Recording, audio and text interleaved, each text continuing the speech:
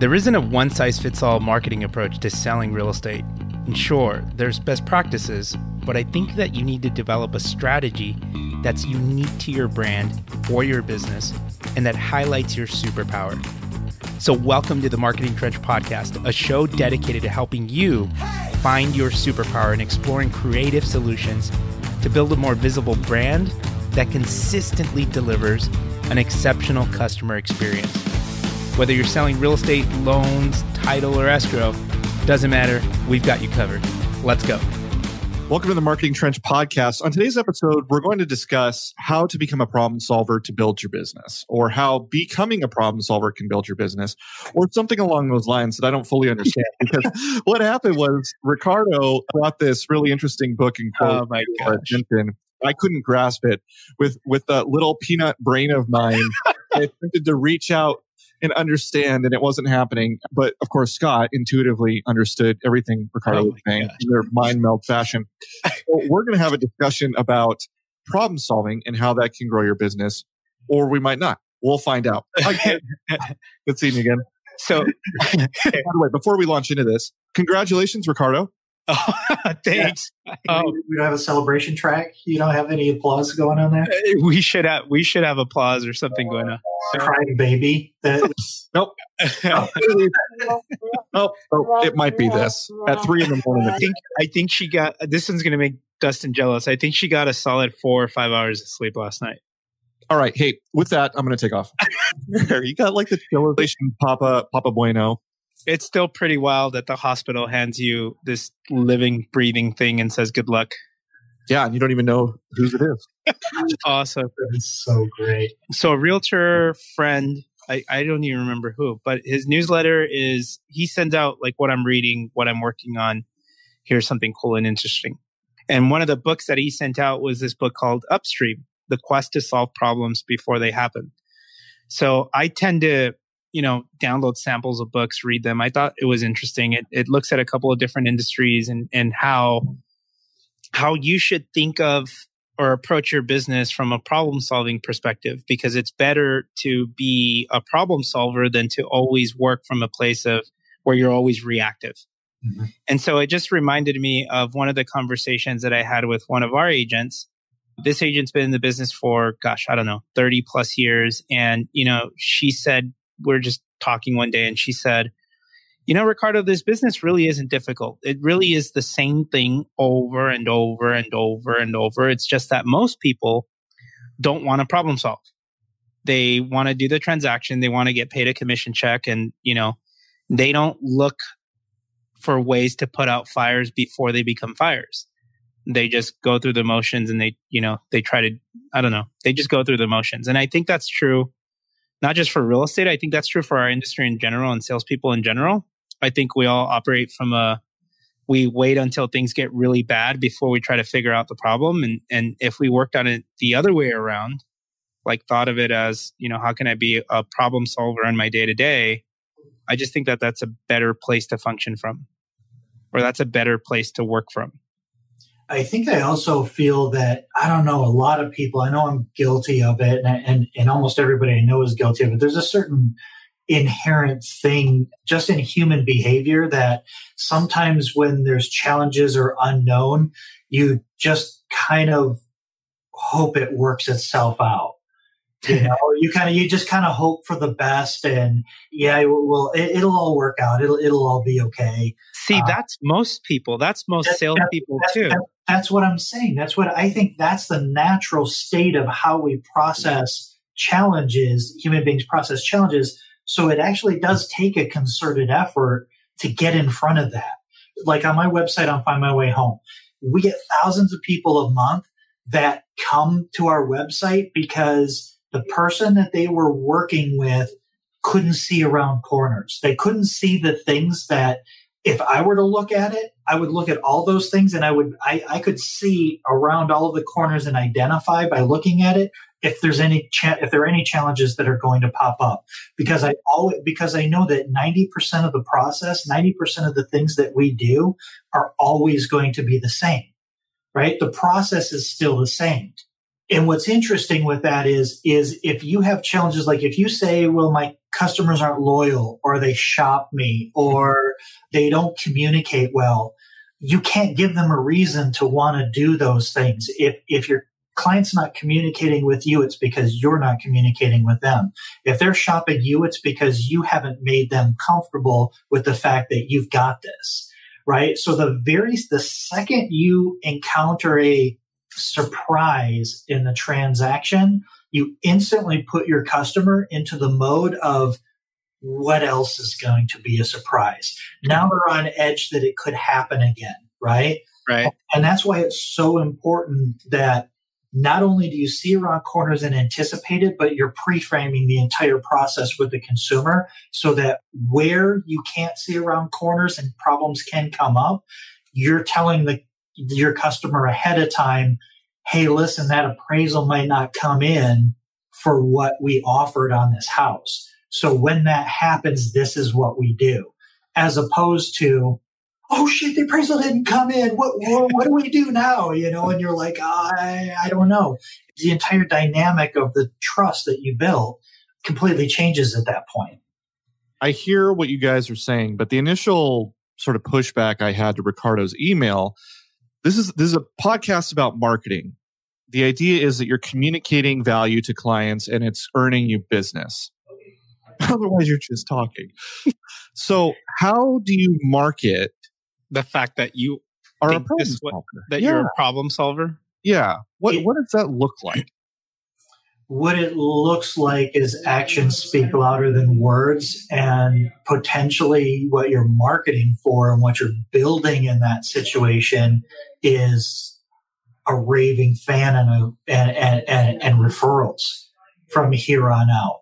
Because you're right, everything is words until the actions have to back it up. And if your actions can't back up your words, then you lose the relationship. I think a lot of people think that they need to talk more to get attention.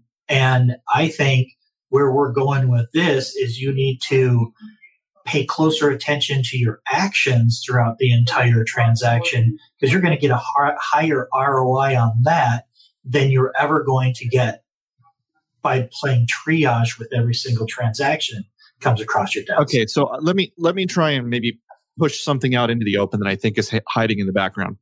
I have done this, and I'm sure other people have done this as well. Conceive of marketing as something that happens first in like a multi-step process. So you market, and then you get a sales opportunity, you convert the sale, and then you deliver the service. Marketing, sales, service, right? And then you start the cycle over again.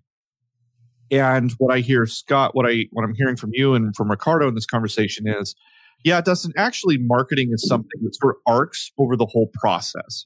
So yeah, you're going to do marketing up front and it's going to give you a sales opportunity, but also you shouldn't think your marketing work is done once you have the person and you're delivering the service, because by, for example, being a problem solver, you are turning this person into a raving fan, which is a kind of marketing effort in itself. Is that fair? Yeah, I don't think the marketing stops once you have the transaction. I have a different perspective on this. I think you're confusing marketing and advertising. I think marketing is you making and maintaining a brand promise. So my value proposition to the consumer, that's your brand, that's your marketing, that's what you're constantly propping up. Advertising is getting people to look at your brand. And then what happens once they engage with your brand, that's your marketing. Your marketing is what do they see when they engage with you? What's their experience when they deal with you? And then what do they walk away with? And if they walk away with saying Lighthouse Escrow was the best experience that I've ever had, that's marketing, right? That's not advertising. Advertising is when you run Facebook ads and you get eyeballs. Well, why is that not advertising? So if a client goes out, and I think this distinction matters. I'm pushing on it. I don't want to, this isn't just. I think it's blurry. I don't think it's a hard distinction. I mean, I get there probably is for somebody smarter than me, but I'm kind of thinking in my mind, advertising is getting their attention, marketing is earning their trust. Well, see, something I'm keying in on here is the brand promise. So you are wrapping marketing into brand promise, which does make sense.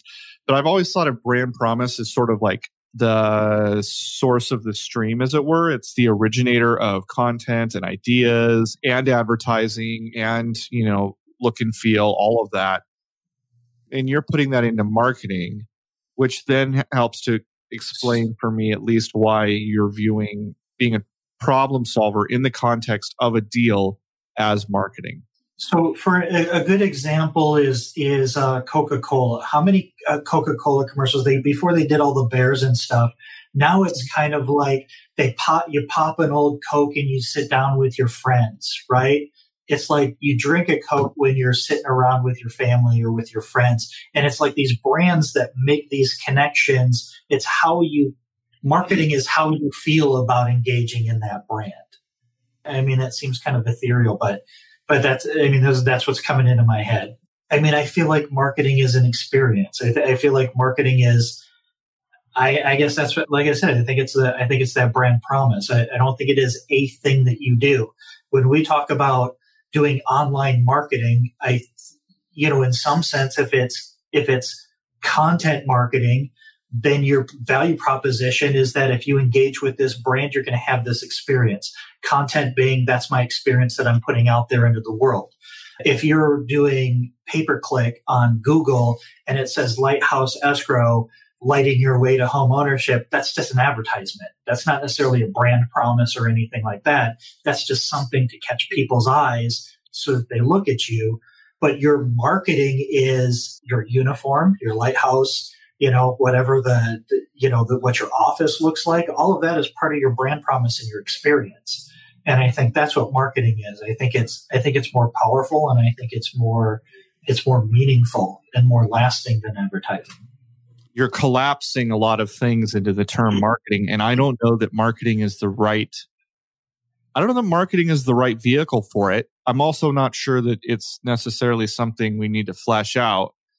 Going back to our original conversation, the reason that I was pushing back was because I viewed being a problem solver as something that we were discussing in the context of like a sales pitch, right? So, because I could see a lot of people doing this. Well, so the example I brought up in our email thread is I said, everyone in the escrow industry says, we deliver great service. Well, not everyone. And what I told you guys is I don't let my sales reps say that. And the reason I don't let them say that is because it's meaningless. Everyone says it, that doesn't mean anything. And I'm not even convinced most people know what that means when they say it, other than this sort of feeling of like positivity. So what I have my sales reps say is stuff like, we answer our phones. We respond to emails quickly. We'll meet one-on-one with your clients, or at least we said that before COVID. But still, we make ourselves available for your clients. We can do after hours work if there's an emergency, right? That kind of stuff. When we say service, we have specific deliverables in mind, in other words. But that's all front end stuff, right? That's like, you and I meet, we've never met before. I tell you I'm with Lighthouse. I'm trying to convince you, hey, you should send us your next escrow. You're like, why should I care about you versus every other escrow company? There are hundreds of you. And then I say something like this about service. And so I understood this whole problem solver thing, like, oh, I'm a problem solver. Well, what does that mean? Like, what deliverables come to me when I pay you 3% commission? What deliverables come to me as a result of you being a problem solver? But Scott, what I hear you saying is it's not a sales talking point. What it is it's sort of like a way of being, like it's a way of conducting yourself in the course of your business. It should be. Yeah, and again, this kind of what I started and I titled this. I don't know if we'll keep the title, but and this has to do with a lot of things that are in the world today. Is there's a Gandhi quote that says, "Be the change you want to see in the world." So you have to be the change. So if your business is chaos and if fires keep popping up, and if you're always having to put out fires and solve problems that you didn't anticipate, you have to change the way that you're doing your business. And I want to circle back to what you just said. We answer the phones. We meet one-on-one with our clients. You didn't pull those out of the air. That's an experience that other companies may not offer. The problem is saying we provide great service. Well, great service is a trailing indicator. You can't say, I had great service until after you've received the service. At that point, you can judge it. right? So it's really deceiving to say that, and it's really kind of it's not. You're not doing yourself any justice by putting out these vague platitudes of this kind of thing. You nailed it. You're saying communication is a problem. We always pick up our phones. What's the number one problem? If I work with Lighthouse, I know that if I have a problem, if there is a problem, they're going to pick up their phone. I'm not going to get an answering machine. It's not going to take 12 hours for somebody to get back to me, or whatever it is, whatever that promise is. You are getting in front of things because you already know what can go wrong in the process. So you're proactively addressing it. And actually, when we were kind of discussing this and kind of picking this apart, I actually think Groundhog Day with Bill Murray is the perfect example, because think about what that movie is. All of us wake up every day and we just deal with whatever happens in life. When he figured out it was the same day every time, he crafted every single day. He learned how to move the dialogue forward to his end goal. But every single day he had to try something. It didn't work. And so he's like, okay, the next day I need to do this. So he was able to anticipate after a period of time every single thing that could go wrong with his wanting to hook up with his chick or whatever he was trying to do, right? So at the end of the day, after all those days, repeating that over and over again, he stopped doing the things that prevented him from building that relationship till at the very last, at the end of the day. And so then when it wasn't Groundhog Day anymore, he knew the path. And he knew the path, and he could engage with that person. He knew everything that would give her an incredible experience and want to be with him. So, I mean, I think that's an incredible metaphor for what we're talking about, because we literally are in Groundhog Day every single day. That transaction is the exact same transaction. 90% of that transaction is exactly the same as the one before. And it's 90% of the same as the one after it. Same with me in the loan business, right? We know what's going to pop up. We know what's not. We know what might pop up, so we can put that out there. Same for title. Same for escrow. Same for almost everything. And yeah, I mean, we're not punching out widgets on an assembly line, but a huge portion of of the customer experience that we deliver is repeatable. All right. Well, let's talk for a minute about strategy then. Okay, so ideally, you want to be this problem solver who anticipates, but you've got other things crunching in on your time. So, for example, if you're an agent, you got to show up to home inspections, or you got your photos being taken, or you've whatever, right? And you got to do sales. All of us have to do sales. We have the tasks we have to do every day. And while it's nice to think, I'm going to be this proactive problem solver, you're going to have to move something around. You're going to have to sacrifice something to deliver that premium experience. And it may not be the highest and best use of your time. Like Scott, I mean, how much of your day do you actually spend solving problems for anybody, would you say? Because you don't process loans. I don't process loans. I get engagement on my website every single day. I mean, I probably get 10 to 15 engagements a day from people that have problems.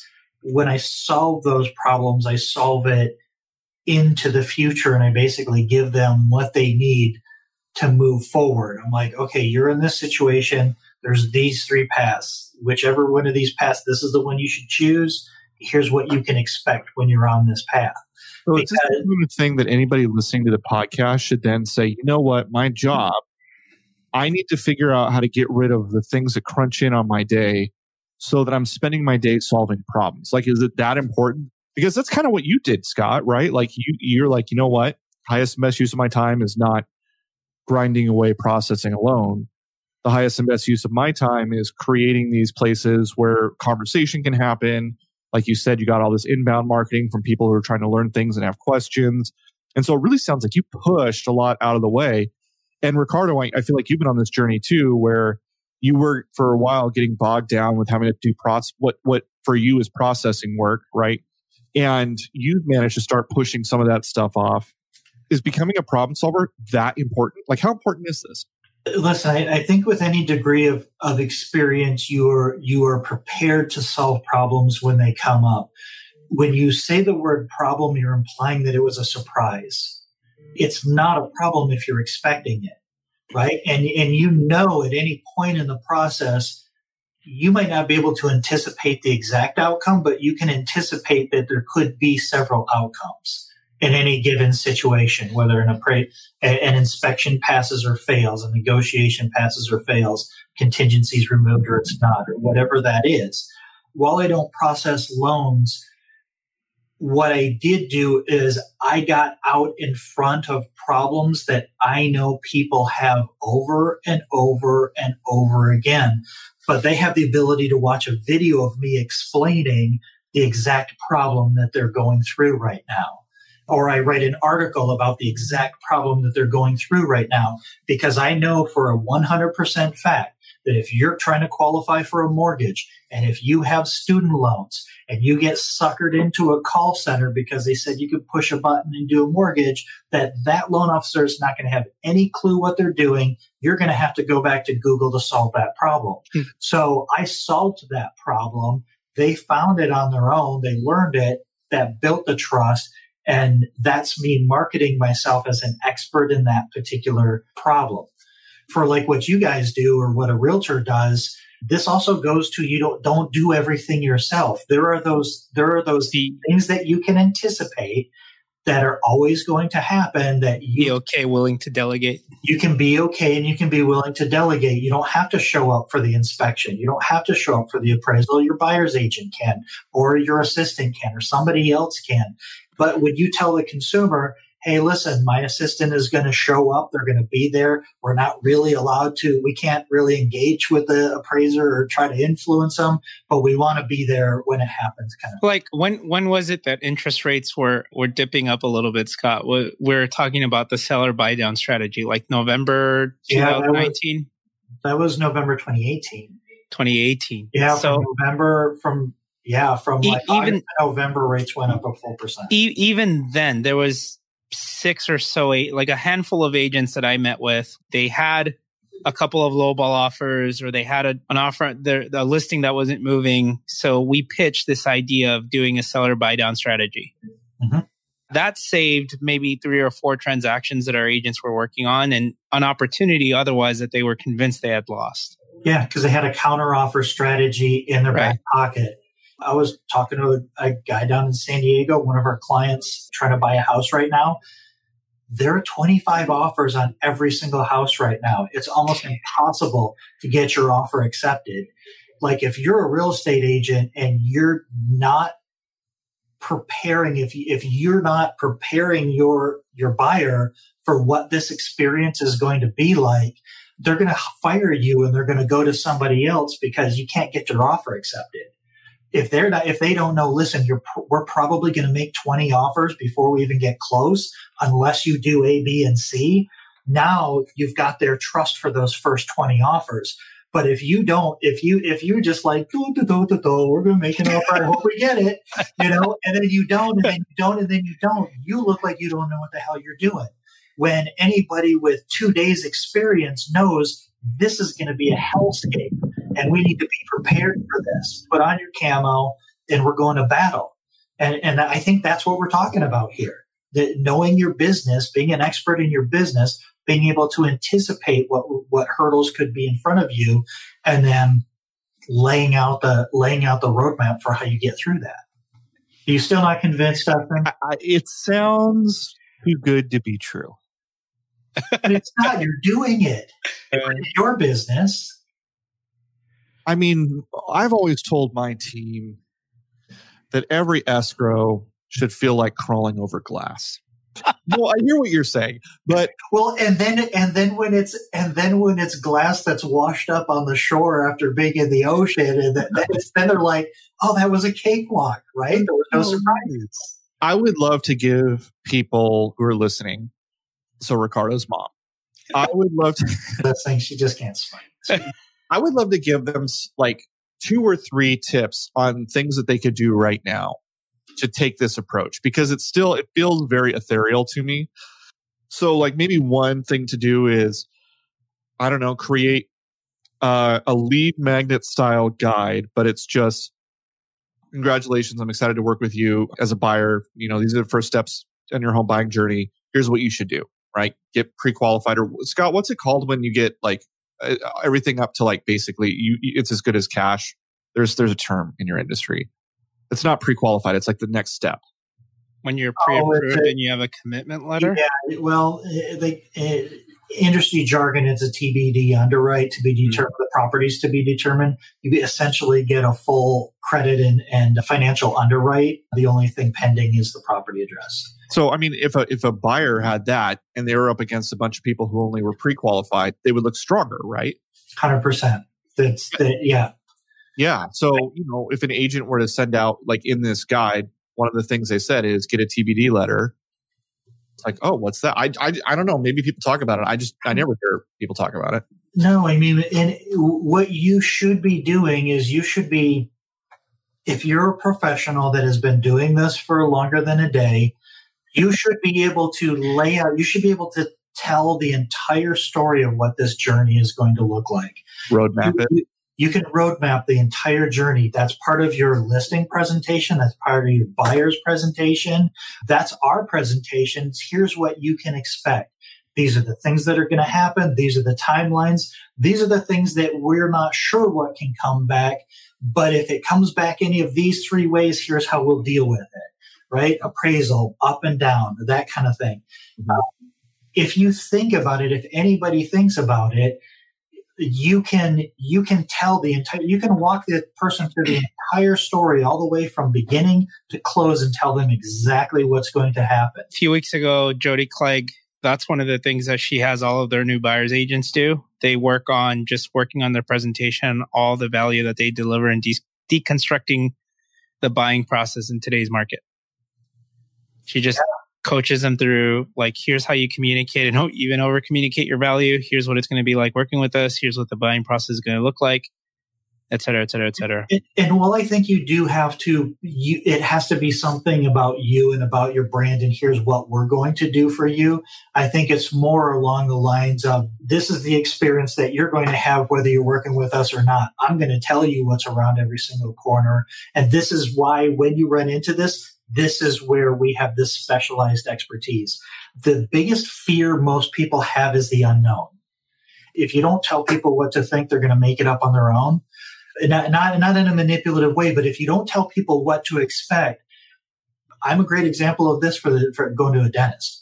I don't want to, it's like, I'm afraid to go to the dentist because what if they want to pull my teeth out? What if they want to, it's that kind of stuff. But then you go and you're just like, oh, that was nothing. That really wasn't a big deal. I don't know why I put it on. Mask over your face and you wake up and all your teeth are gone, but I didn't feel a thing. No, but it's that thing. I don't know what I don't know. And my biggest fear is that something's going to come up and it's going to take away my dream. My dream's going to be taken away by something I didn't see. And so if I hire you and you say, listen, I know this seems like it's scary to you, but I literally do this every single day. Let me tell you exactly what's going to happen on the process. And I'm not telling you it's going to be a smooth process every step of the way, because these three places, things can happen. But there's only one or two that need to be done to get you right back on track. And then all of a sudden your client is like, they feel like, okay, I know that they've got this. I don't have to be scared.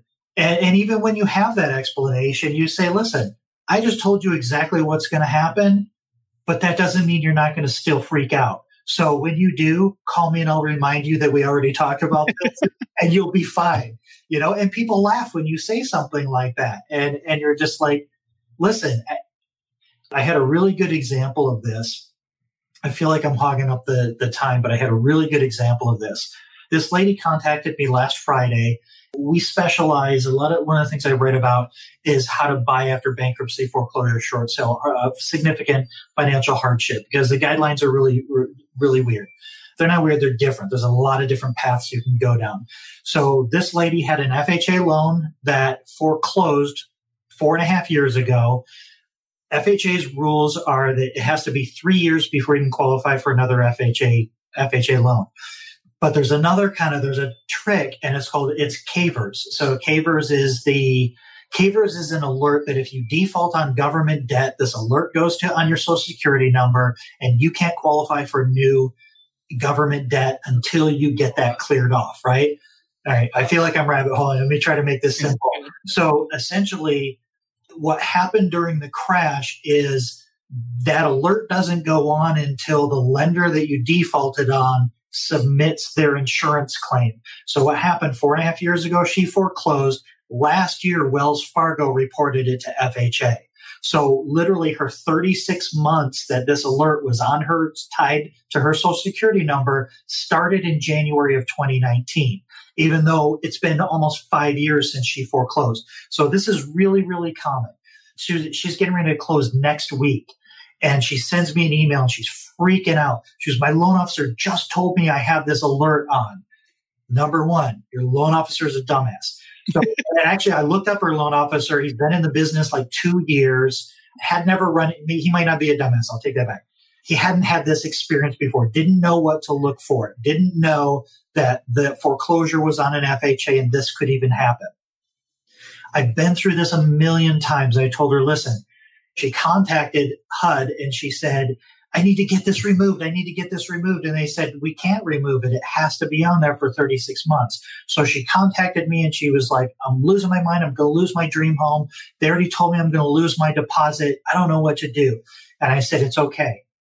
HUD will suppress it. All you have to do is send them the foreclosure deed. And this was a rule that they changed like 2 years ago. Show them the deed, show them that it's been longer than 36 months. They'll suppress it. They'll allow you to close on your FHA loan. Everything's fine. Everything's going to be fine. This lady, this was a Friday.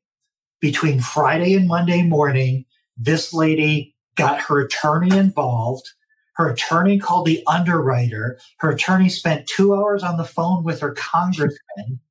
And I gave her the wording. And I told her, this is what you do, and this is what you say. So then she sent it in, and HUD said, okay, yeah, we'll suppress it. and then she came back, and she was like, I don't know if it was my congressman or my attorney, or I don't know. And I was like, it was always this email. It was never anything else. It was never any. What I told you on Friday was the solution on Monday morning, exactly what I thought. But she did not sleep the entire weekend. She paid for an attorney. She harassed a poor congressman that had no power at all for 2 hours. All she had to do was submit this because I know that that is the path. And I laid that path out for her. And I told her, but because her loan officer, who she trusted all the way up to that point, didn't see it, she couldn't believe that it wasn't more complicated than the solution that I gave her because her lender didn't know it was going to happen.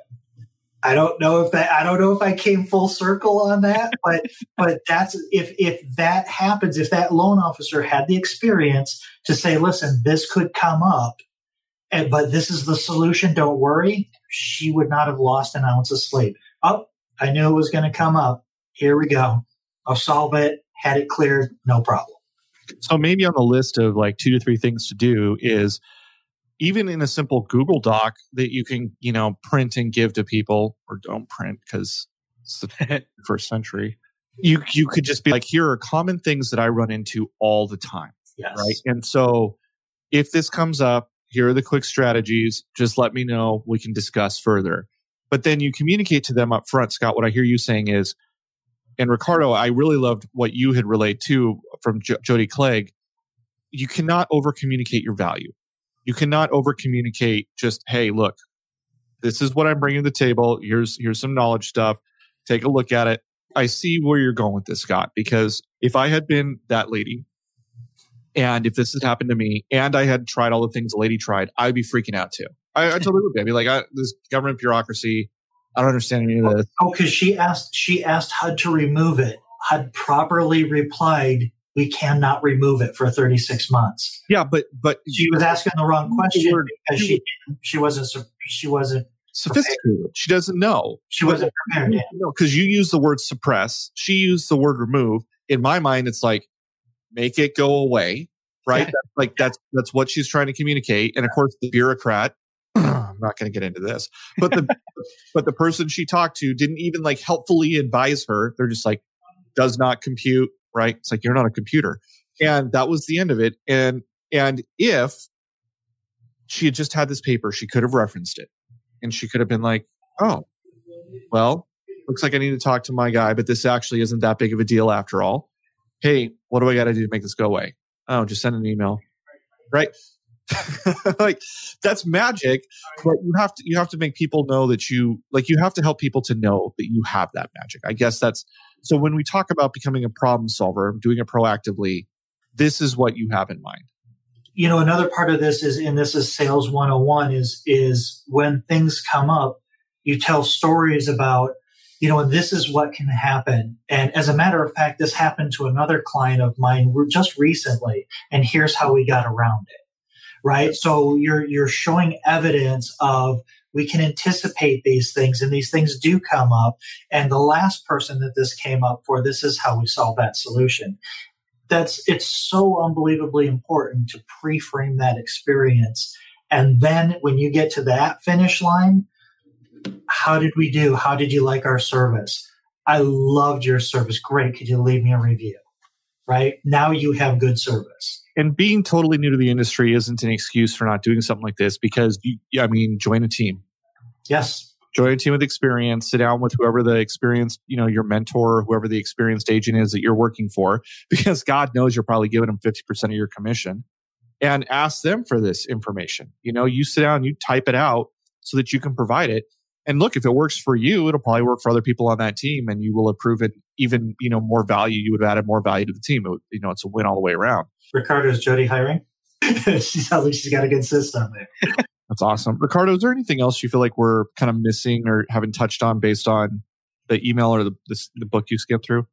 Like I was telling you guys, I don't think salespeople, we're always kind of like looking for the next sale. You have to be able to demonstrate how you are able to look around those corners. You have to be able to demonstrate how you are anticipating and problem solving things. And I think to be able to use that in your objections and helping people overcome those objections, like, I think all of that is very, very important. Otherwise, you're just like selling from one transaction to the next, to the next, to the next. Mm-hmm. If that makes any sense.